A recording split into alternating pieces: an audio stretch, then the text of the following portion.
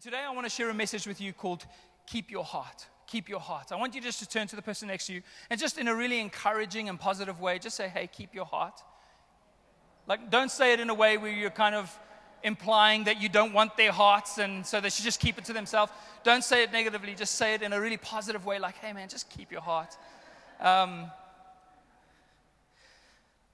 So I want to speak to you about keeping your heart, about guarding your heart today, because oftentimes as we put a demand on the things that God has called us to do, sometimes sacrificial things, sometimes difficult things, sometimes things that are difficult for our flesh, as we begin to do that, we can often focus on a little bit of the protocol. We can become a little bit religious around this. Here at Anchor Church, we try to be as irreligious as possible, in the sense that we don't just want to follow a formula. We don't just want to go through a process or a procedure that is kind of a formula that we're trying to work. We want to engage heart and soul with God and His Spirit and His guidance and the work that He does in our hearts. And so we don't just want a protocol of giving. Sometimes when we talk about giving, people go, well, what's the protocol? How should I give? How am I supposed to do this? And when we talk about serving, people say, well, you know, how many hours do I need to serve? What's the minimum kind of standard requirement to be officially serving? Can I just do that? Can I just do the minimum?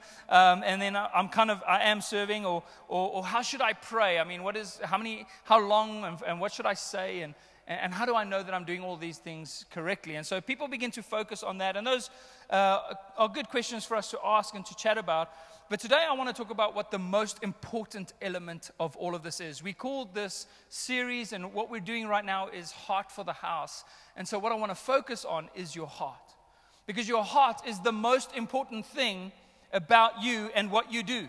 You live your life from the platform, from the basis, from the motivation of your heart and what's going on the inside of your heart. And so the Bible often talks to us about our hearts and about what's happening on the inside of us and about us being honest about what's happening on the inside rather than just putting on a performance on the outside. Come on, we want to be authentic in our faith, authentic in our walk, authentic in our relationships, not just putting on a show. We're not here at Anchor Church to put on a show of holiness. We're here at Anchor Church so that we can engage authentically with God's process and plan for our lives. Amen? That's why we're here this morning. And so I want to talk to you about our heart for the house. What's happening in your heart is the most important thing about what you do.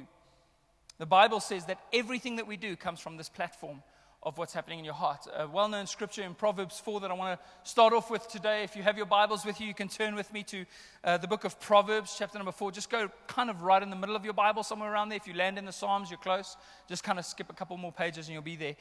So Proverbs 4, written by Solomon, who was David's son, and he was known for his wisdom. God gave him a prayer request at one point and said, if you ask me anything, I will give it to you. And he could have asked for wealth, he could have asked for power, he could have asked for influence, but instead he asked for the one thing that would probably give him all of those other things as well, which was wisdom. And he prayed for wisdom. And the Bible says that when we need wisdom, then we can ask, and God would just pour it out into our lives. And so he asked for wisdom, and he wrote these words in Proverbs 4, verse 23. He says, keep your heart. Everybody say, keep your heart. Keep your heart with all diligence, for out of it spring the issues of life. Keep your heart with all discipline, all diligence, for out of it spring the issues of life. In another translation, it says it like this. You may have heard it in this version. It says, above all else, guard your heart. Above all else that you do, guard your heart, for from it flow the issues of life. That's the platform from which we live. When last did you ask yourself, what's happening in my heart? What's happening on the inside of me? What am I thinking about? What am I feeling?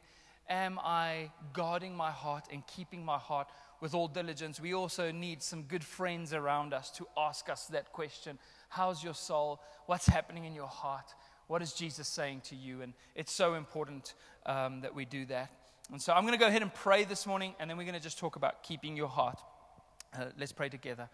Father, we thank you so much this morning that we get to be here in your presence, experiencing your goodness, knowing that you love us, knowing that we've been made righteous, Lord God, by our faith in Christ Jesus, knowing this morning, Lord God, that there is nothing that separates us from your love.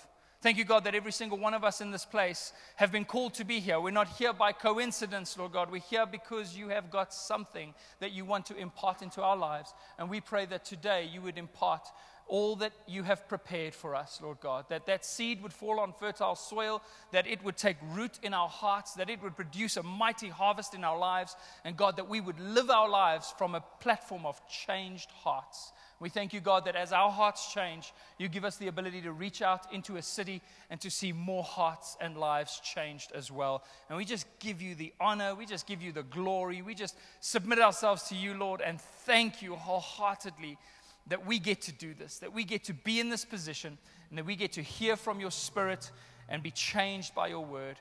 And we give you all of the glory today in Jesus' mighty name. And everybody said, amen. Amen. So when I was 19 years old, I decided that I wanted to go and study theology in the U.S. And so I made all my plans at a university in the U.S., and I had enrolled, and I had kind of researched this course, and I was ready to get onto an airplane and go overseas and spend 3 or 4 years over there getting my degree in theology. And in the kind of few months between when we end our school year here in South Africa and when the academic year starts in the U.S., it's about 9 months because they normally start around September, I needed to find a job. And obviously, I was actually 18 at the time, unqualified. Just came straight out of school, and I wanted to go and get a job so that I could save up some money to take with me to America. And so I couldn't find one right off the bat. I phoned a bunch of churches. The church I had served at didn't have a position for me. I wanted to be in ministry. Nobody kind of just surprisingly just hires people that phone into the reception and be like, hey, can you give me money to do stuff? Nobody wanted to do that. And so eventually went through a recruitment agency and got a job at Standard Bank, which was the great company and all. But for me and my personality, I ended up in lost and stolen cards and authorizations, literally that guy that you speak to when you've lost your card or you've just been robbed. And or you're trying to buy something and it's saying that it costs too much, and so you have to phone the bank. I was the guy on the other side of the line, and it was soul destroying. Just to be honest with you, for me and my personality, to have a phone strapped to my head is pretty much the worst thing you could do to me. It's like Chinese torture. You might as well be dripping drops of water on my head while I sleep. So I was working in Standard Bank in the call center, and I was there for those 9 months as I was preparing to go overseas and to study. And I remember something that happened while I was working there, where there was one young guy who also worked on the floor. There was about 200 employees who worked on the floor there. And he resigned. He got another job, and he resigned. And as it is with all, of our positions of employment here in South Africa, when you resign, you're required to work out a leave period of about 30 days, normally, depending on how long you've worked. And so he had this resignation, this leave period, where he had to work in the call center for another 30 days, but very clearly his heart was no longer in it. Have you ever been in that position where you kind of have to finish off one season, but you can feel that your heart is no longer in it? And so it is a struggle. It's a struggle to get up in the morning. It's a struggle to go to your desk. It's a struggle to, do what needs to be done. And oftentimes we really have to motivate ourselves to finish well and to finish strong, because our hearts already begin to move on before we've physically moved on to the next thing. And you can see that. It's so evident. The people around you can notice it. Your employer can notice it. People can see when your heart is no longer in it. And you could clearly see with this guy who worked in Standard Bank in the call center that his heart was no longer in it.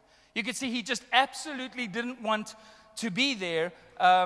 From the tone of voice with which he answered the phone, you could hear he didn't want to be there. The amount of time it took him to deal with each new query, even the way he walked from the lunchroom to his desk changed the moment his heart wasn't in it anymore. Everything about how he worked changed the moment his heart was out. And so at one point, he had a bit of a disagreement with HR. I'm not exactly sure what the disagreement was about, probably about his poor work ethic in those last few days. And so he got a little bit mad, and what he decided one day to do was to redirect all of the calls that came through to him. And so as those calls came through, he said, okay, if you want to deal with this query, here's a number that you need to phone. But he gave them the number of the Johannesburg Zoo. And so people phone in because their card has been stolen. It's like, okay, you need to phone this number with your query, and then you need to ask for a Mr. G. Raff, okay? A Mr. G. Raff at the Johannesburg Zoo. And so people would phone because their card is stolen, and then they would phone the Joburg Zoo, and they would go, hi, can I please speak to a Mr. G. Raff? And so within an hour, HR came in and said, pack your stuff, you're out, you're gone. Not necessarily the best way, but it was effective. My point, though, is that your heart is more evident than you realize. Your heart will affect your behavior in a bigger way than what you possibly give it credit for. Everything that you do is motivated by the heart and the attitude and the spirit that you carry with you as you do that. You can see the difference between a person that has a revelation of what God has called them to do in the way that they serve, in the way that they give, in the way that they love. It doesn't mean we don't go through dips and challenges emotionally and all the rest, but when you know that God has called you for something, when your heart is passionate about this thing that God has designed you to do, we can all see the difference. The people around you can see that there is something happening in your life. It's something that I often say to people that come into Anchor Church, and in the beginning, oftentimes they'll be a little bit detached. They're just kind of scanning this thing and just analyzing a little bit and figuring out if it's for them. And as God begins to engage their heart, we see people switched on. We see people become passionate. Before you know it, they're running around just doing whatever needs to be done.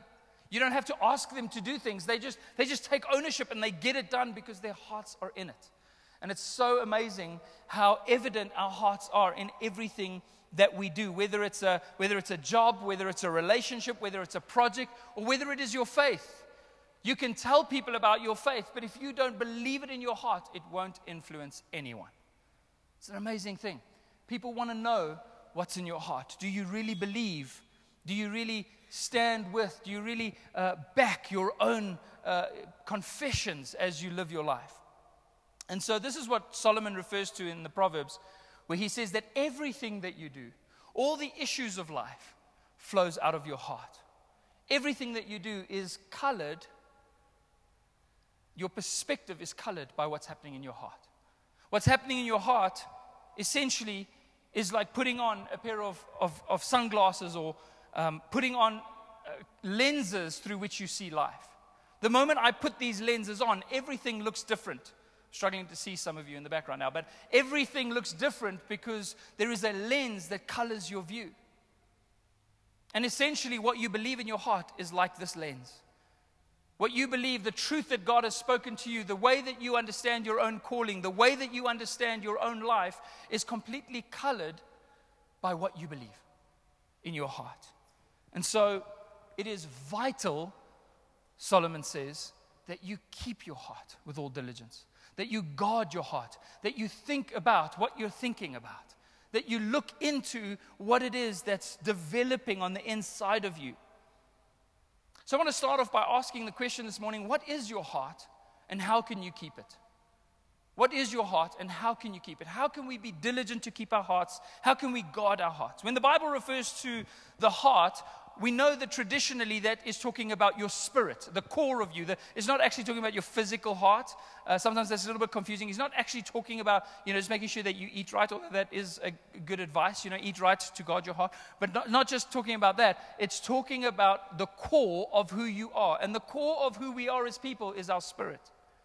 You see, when God formed man, he formed Adam from the dust of the ground. He was a body, and God gave him a soul, and then God breathed into him.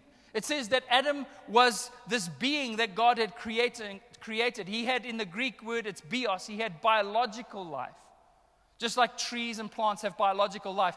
But he did not yet have the Zoe kind of life, the God kind of life, the Spirit of God. And then what God did was, after he had formed Adam, it says God breathed into his nostrils. That word breath is the word ruach, which is the same word for wind or spirit in the Bible.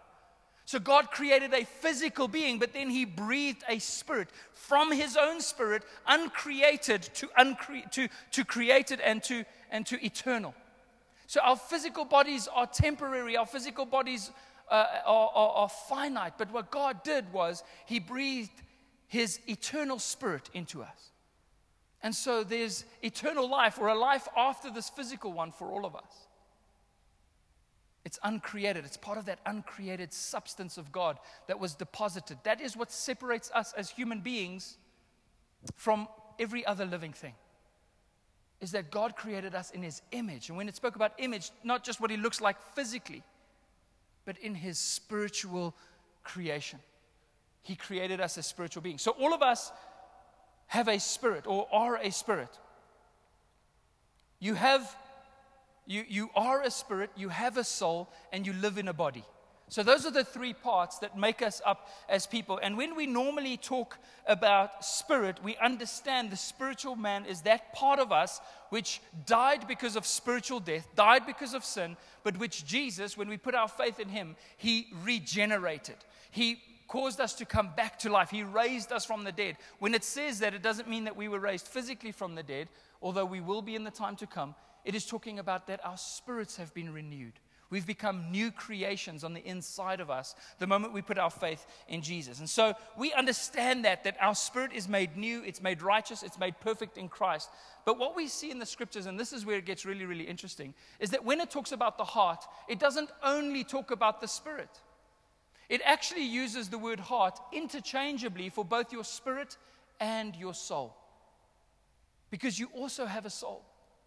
And your soul is the seat of your personality. It's what makes you unique. It is your mind, your will, your emotions, and how all of those things interact uniquely within you. And God designed that. God made you the way that you are. He gave you the strengths that you have and the unique insight that you have and the abilities that you have and the way that you think. God has given us those things as gifts because He has a unique purpose for each of us.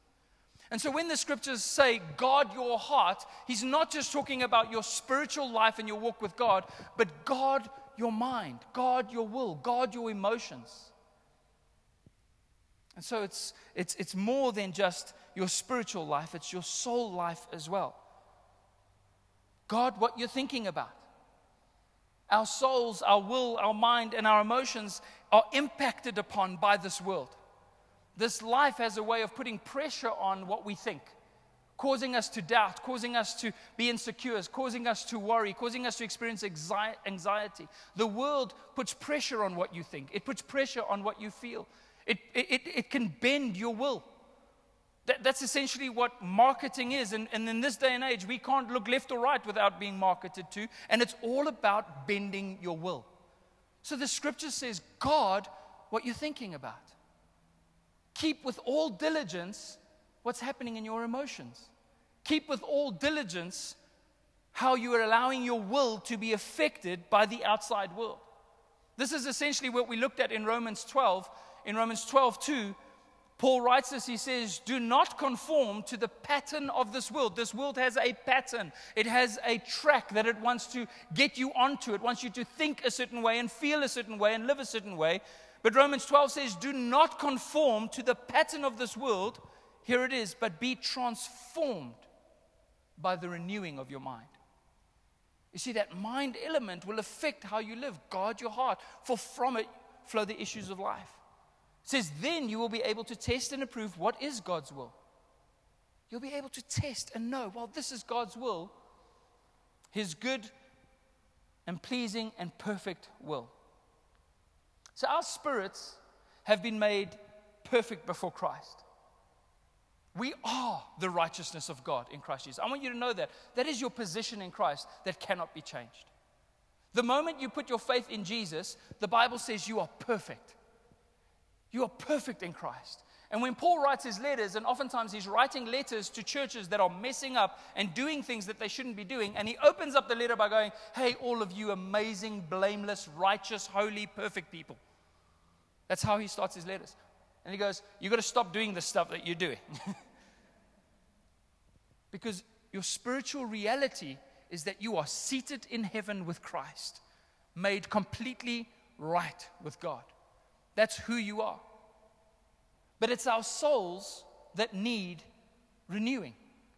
It's your mind, it's your will, it's your emotion that sometimes gets out of sync with the will of God and starts living according to outside input as opposed to the truth of who you are in Christ. So are you living from the inside out, guard your heart, for from it flow the issues of life, or are you living from the outside in, being affected by the pattern of this world? What is making you think the way that you think? Is it the truth of Christ on the inside, or what you see in this world? And the scripture says that what we need is a daily dose, a constant flow of truth, of God's truth into our hearts and into our lives. I remember that there was a story of the Coca-Cola company in Brazil that had such a massive market share in Brazil that they said that even if they stopped all marketing and saved millions and millions of dollars, no longer marketing to the people of Brazil, that they would never lose their market share. They are so popular, there is no way that any competitor could ever meet them in the country of Brazil. And so Coca-Cola decided to downscale all of their marketing in Brazil, and I think it was within like 3 or 4 months, Pepsi had overtaken them in the market share. Because there wasn't a constant flow of information. Now, what constant flow are you allowing? Because you are going to hear something. You cannot lock yourself into a room and just live in a vacuum. You are going to be influenced by something. And the scripture says that we must be diligent to be influenced by the right things. So what is flowing into your life? What are you hearing? What are you surrounding yourself with? In order for us to live from the inside out rather than from the outside in, we need a constant flow of God's truth in our lives and in our hearts. Faith comes from hearing the word of God, hearing the gospel, hearing the truth of God's grace, being reminded of who you truly are. This is vitally important for us to live these kinds of lives. And I love how the scriptures say that the word of God is sharper than any double-edged sword, being able to cut down to where the soul and the spirit meet.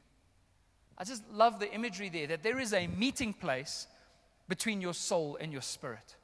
And let me tell you, I've been a Christian for a long time. It's difficult sometimes to discern where that line is, what the dividing line between soul and spirit is. Sometimes we're like, am I hearing God, or is this just what I feel? Have you ever had that? Like, I think I heard God's voice. Okay, maybe I'm just hungry. I don't know. You know, it's like, we sometimes don't know where the soul and the spirit meet, and it's only God's word and his truth that is able to cut down and divide what is spirit and what is soul. And so we need that influence in our lives. And so we see that when God speaks to us in scriptures, when it says that when God speaks to us, where he communicates is to the spirit, to the heart. He speaks to our spirit. Now, he appeals to our soul. He appeals to our mind. He appeals to our emotions. We experience God emotionally. Oftentimes in worship, I'm led to tears because of just the experience of God. So he does communicate in all those ways. But when God speaks to you primarily, he speaks to your heart. The heart of man is the candle of the Lord. It's where he illuminates and brings light. And so he communicates here deep within, and his spirit bears witness with our spirit. In Romans 8:16, it says, the Spirit himself, the Holy Spirit, bears witness with our spirit. The Spirit bears witness with our spirit that we are children of God. And so he speaks, and people go, how do I know if I'm a child of God? Well, there will be an inner witness in your heart. You'll go, well, I know. I know because the Spirit informs me deep down. John 10:27, Jesus speaks about those that will believe in him, and he says, my sheep hear my voice, and I know them, and they follow me. People are often worried about whether or not they can hear God's voice, but Jesus says, my sheep will know my voice, I'll speak to them, and they'll follow me. This is a promise. It's a fact. It's what happens when you belong to God. So we do hear the voice of God, and he is a God who speaks, and he is a God who guides, and he is a God who informs and brings truth into our hearts. But the problem is sometimes our souls are too loud. The God is speaking, but can we hear over the noise of what our souls are producing and what is happening on the outside? I don't know if this happens. I think this might just be a guy thing. But whenever I need to follow directions in the car, I first need to turn the radio down. Am I the only one who does that? Especially when I feel like I'm lost. When I am lost, the first port of call is the radio goes off. Okay, now I need to focus, right? I cannot sing songs and listen to this music while also sorting my life out. Okay. I need to switch it down. And so sometimes we feel like God isn't speaking or guiding or leading, but actually what's happening is the radio is too loud. And you can't focus on all of your emotions and what your mind is running to and fro, and your emotions are going crazy, and your will wants to do that, and you want to fix your own problems, and you want to move into your own strength, and you're like, if I don't do this, and if I don't do this, and if I don't do this, then this is never going to happen. And we get so loud, the radio gets turned up louder and louder and louder, what the Bible actually says to us is, be still and know that I am God. Be still. Rest. When you don't know which way to turn, rest. I always tell my kids, if you get lost, if we're walking somewhere and you get lost, just stay where you are. I'll come and find you. Don't walk around and try and find me, because then I'm never going to be able to find you. And in the same way, when we don't know what the next step is, the thing that we're supposed to do is just rest in what God told us to do last. Just to stay there and know that He will find us at the right time and take us on to the next thing. So sometimes we feel like we don't hear God, or we feel like He isn't speaking, but the actual problem is our souls are just too loud. And this is why following Jesus, He says, my sheep hear my voice and they follow. Following Jesus is death to self. Because it means denying sometimes what your thoughts are telling you to do, or telling your emotions how to feel, or settling your will, or submitting your will to God and saying, God, and that word submit, I love the word submit. It has such a negative connotation for so many of us, but submit means, sub is under, like a submarine under the water. Like sub means under, and it comes from the word submission. Mission is the mission that God has. So to submit to God's will means to get under the mission of what God has called you to do, to allow Him to lead you into what He has planned for your life. We've got to tune out everything that isn't from God. And that's the way we are called to live as Christians. We're called to live according to the truth of God's word as He reveals it to our spirit. So your spirit is the core, it's the inner, and God speaks there. Now you have a truth in your heart. This is who I am. This is who Jesus has caused me to be. And this is what I am called to do. That's the truth of who you are. That's your core. But then your mind and your will and your emotions have been affected by the outside world. And what you need to do then is that you need to have your spirit and your Christ identity inform your soul. You need to bring your will and your thoughts and your emotions into submission to the truth of what God has spoken to you. So for example, very, very easy example, very practical example, if you wake up in the morning and you feel worthless. Anybody ever woken up in the morning and go, why am I even alive? I have those mornings sometimes. When you feel worthless, you have all these feelings and these thoughts, and you go, but I am the righteousness of God by my faith in Christ Jesus. And there is nothing that can separate me from the love that God has for me. And God has called me for a great purpose. Every one of my days was ordained before there was even one of them. How precious are your thoughts towards me, O God, and how vast is the sum of them. If I were to number them, they would outnumber the grains of sand. So you take your thoughts and your feelings about being unworthy, and you bring it into submission to the truth. And all of a sudden, there is an alignment that happens in your life. And then from that submitted soul, guess what changes? Your behavior. Because you live, out of the heart flow the issues of life. So you will live from that platform. So if you have a submitted platform, your actions will be a lifestyle of righteousness. Isn't that incredible? And that's the process of sanctification. Informing our souls, which affects our behavior. Too many pastors, when people come into churches, they say, I want you to change your behavior. I want you to change what you're doing. Doing this is wrong, and doing that is wrong, and you should never be doing that. And that's all fine, and it can be totally true. But unless you help a person understand who they are in Christ first, beyond their behavior will never change. In fact, all you'll be doing is heaping condemnation upon them. And condemnation will kill all confidence that they have to do the things God has called them to do. And the end state of that person will be worse than at the beginning. So we're not here to heap on condemnation and tell you, change, do this, don't do that. We're here to tell you, this is who you are in Christ. So how about you sit yourself down and have a chat with yourself about who you are in Christ. And as your soul comes into alignment with the truth, your behavior will automatically begin to change. That's how it works. That's how we're called to live as Christians, from the inside out. The world, however, will always be turning the radio up. The devil will always try to shout louder and louder and louder through the temptations of this world. And the temptation is for us to live according to what we see, what we hear, and what we perceive in the natural. And so when we don't renew our minds, renew our spirit, renew our soul, we're not keeping our heart. You say the question, well, now that I know what my heart is, it's my spirit and it's my soul, how do I keep it? You keep it by bringing it into alignment with the truth, by preaching the gospel to yourself every day. Matthew 22, verse 37, it says, and Jesus said to them, you shall love the Lord your God with all your heart, your spirit, and with all your soul, your will, your mind, and your emotions, and with all your mind. You see, when we serve God, we serve Him wholeheartedly, completely. It's not a compartmentalized little portion of our lives that we say, well, this little section can be religious. Sundays can be religious. I'll make Sundays religious. No, with every part of your being. That's how we serve Him. So I want to help you out this morning by giving you 3 quick things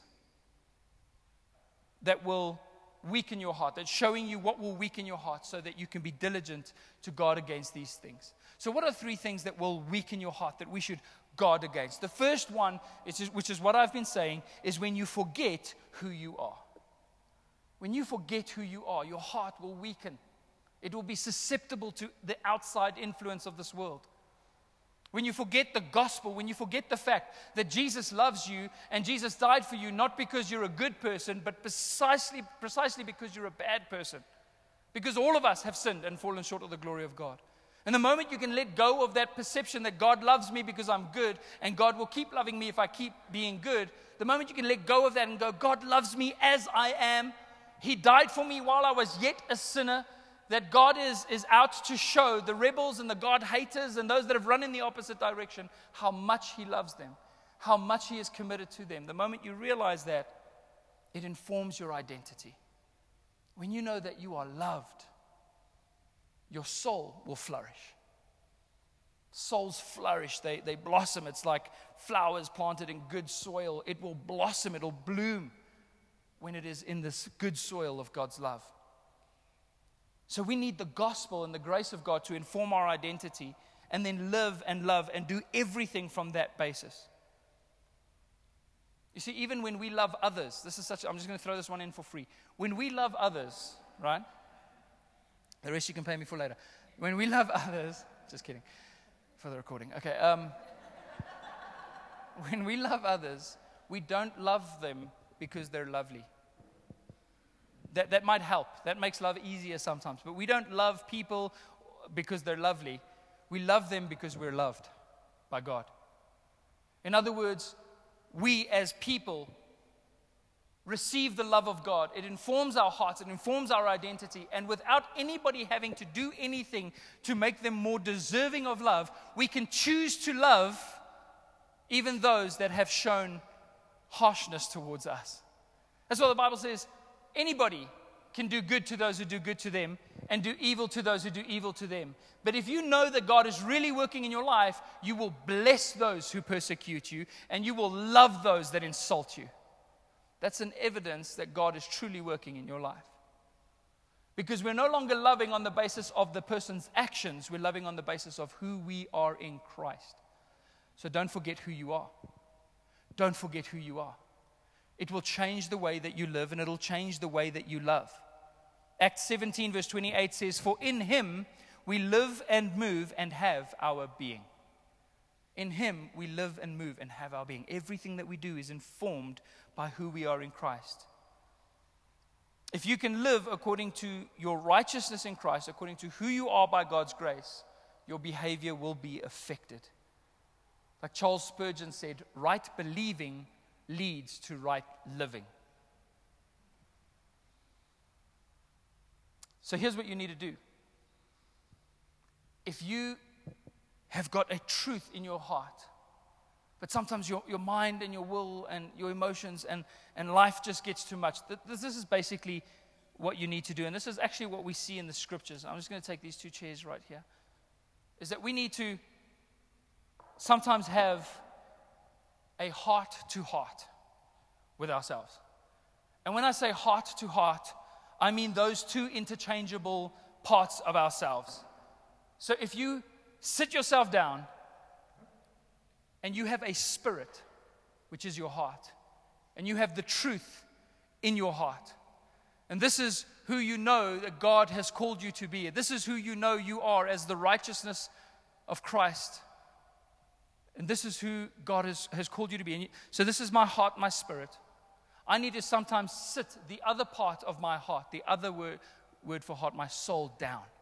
I need to sit my soul, my mind, my emotions down. And I need to begin to speak to myself. And that's what I want us to do in this month of November. I want us to have heart-to-hearts with ourselves. I want us to be able to, and this is actually something, this is how you should start your day. Every single day, you should sit yourself down and preach the gospel to yourself. Martin Luther says, every single Sunday, every single week, I preach the gospel to my people because every week they forget. We will go back to being led by our souls if we don't sit ourselves down and have that heart to heart. And this is what David does. In the Psalms, we see David speaking to his own soul. Look at this verse in the book of Psalms 42, verse 5. It says, "Why are you cast down, O my soul?"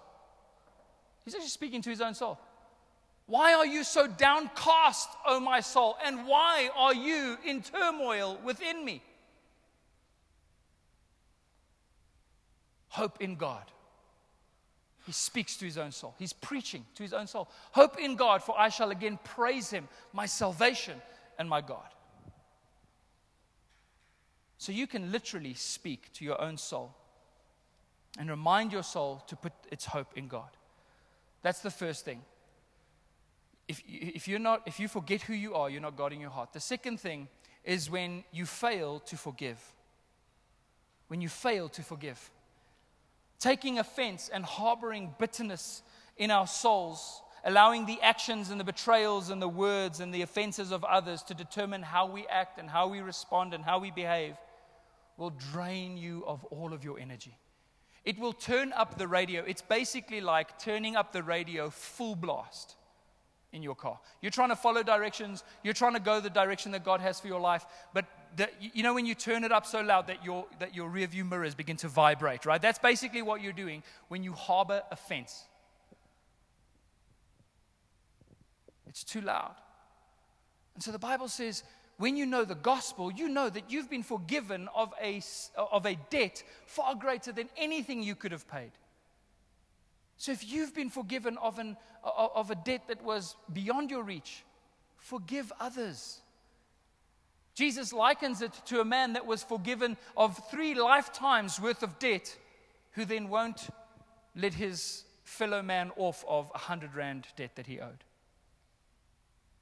So let us forgive if we want to be led by the Spirit and guard our hearts. Don't harbor bitterness in your heart. I remember when I used to play rugby at school, our coaches had a rule.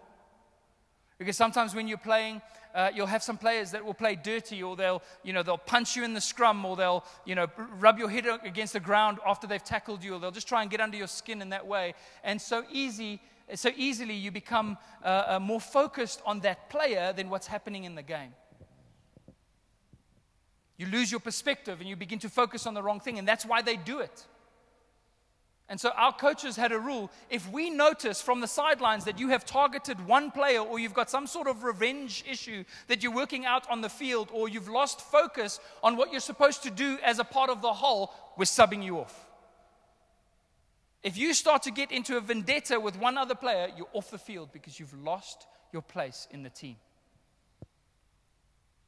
And that's what happens when we take offense. Because what you focus on is yourself and how you want to justify yourself. And so you lose sight of what you're called to and what you're a part of.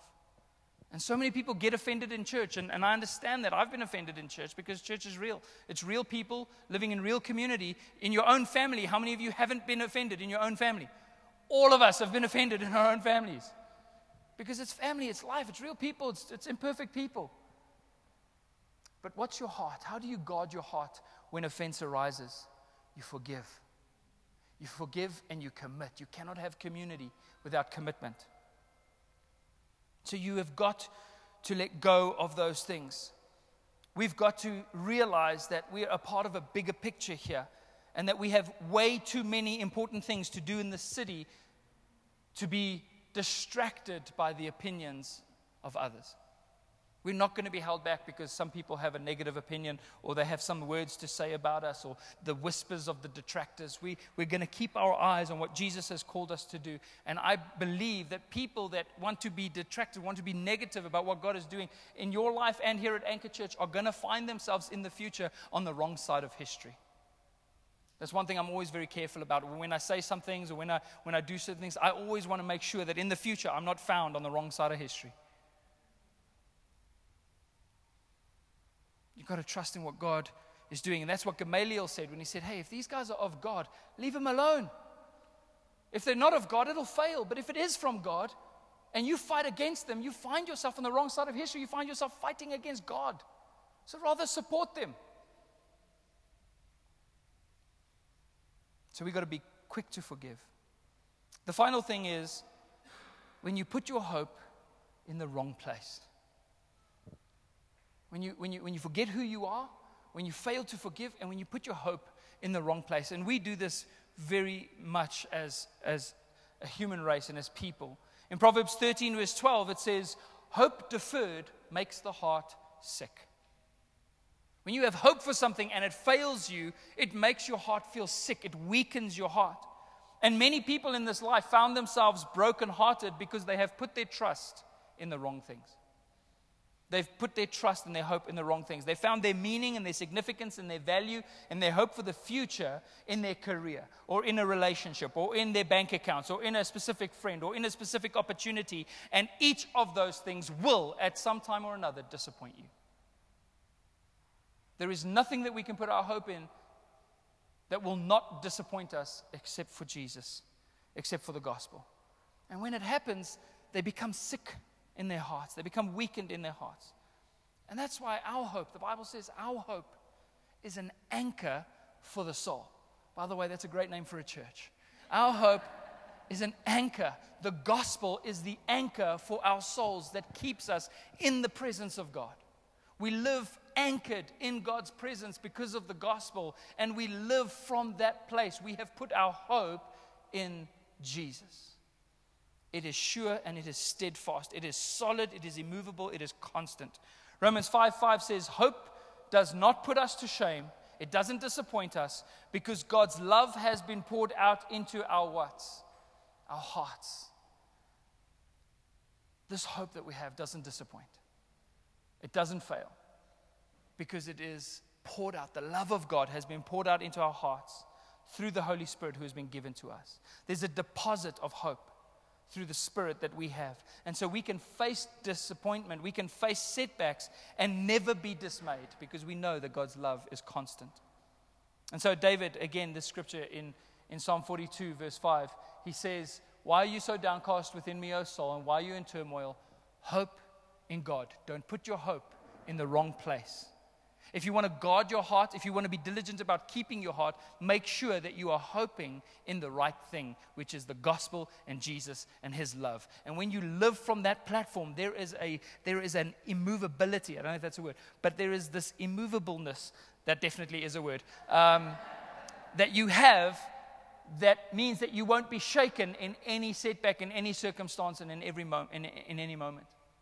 Because you're not living according to the outside stimulus. You're living from this inner place. That's what it means to build your house on a rock, who is Jesus, so that even when the waves crash against it and the storm arrives and the winds beat against it, your house will not fall. It's anchored in Jesus. That's what we have. We're anchored in Christ. And so I want to encourage you this morning that the scriptures tells us that you are responsible for your own heart. Make a decision today. Let's just say this together. I'm finishing on this today. Say, I am responsible for my heart. We are. We're responsible for your thoughts don't just happen to you. Your emotions don't just happen to you. You're not a victim or a prisoner to your own thoughts or your own will or your own emotions. You are free in Christ. So don't be a victim. Allow God's love to inform your heart about who you are. We're never going to stop needing to guard our hearts. And so we need to look after ourselves and be diligent to do these things. And it's more valuable than what we can understand right now. So let's just go ahead and pray right now.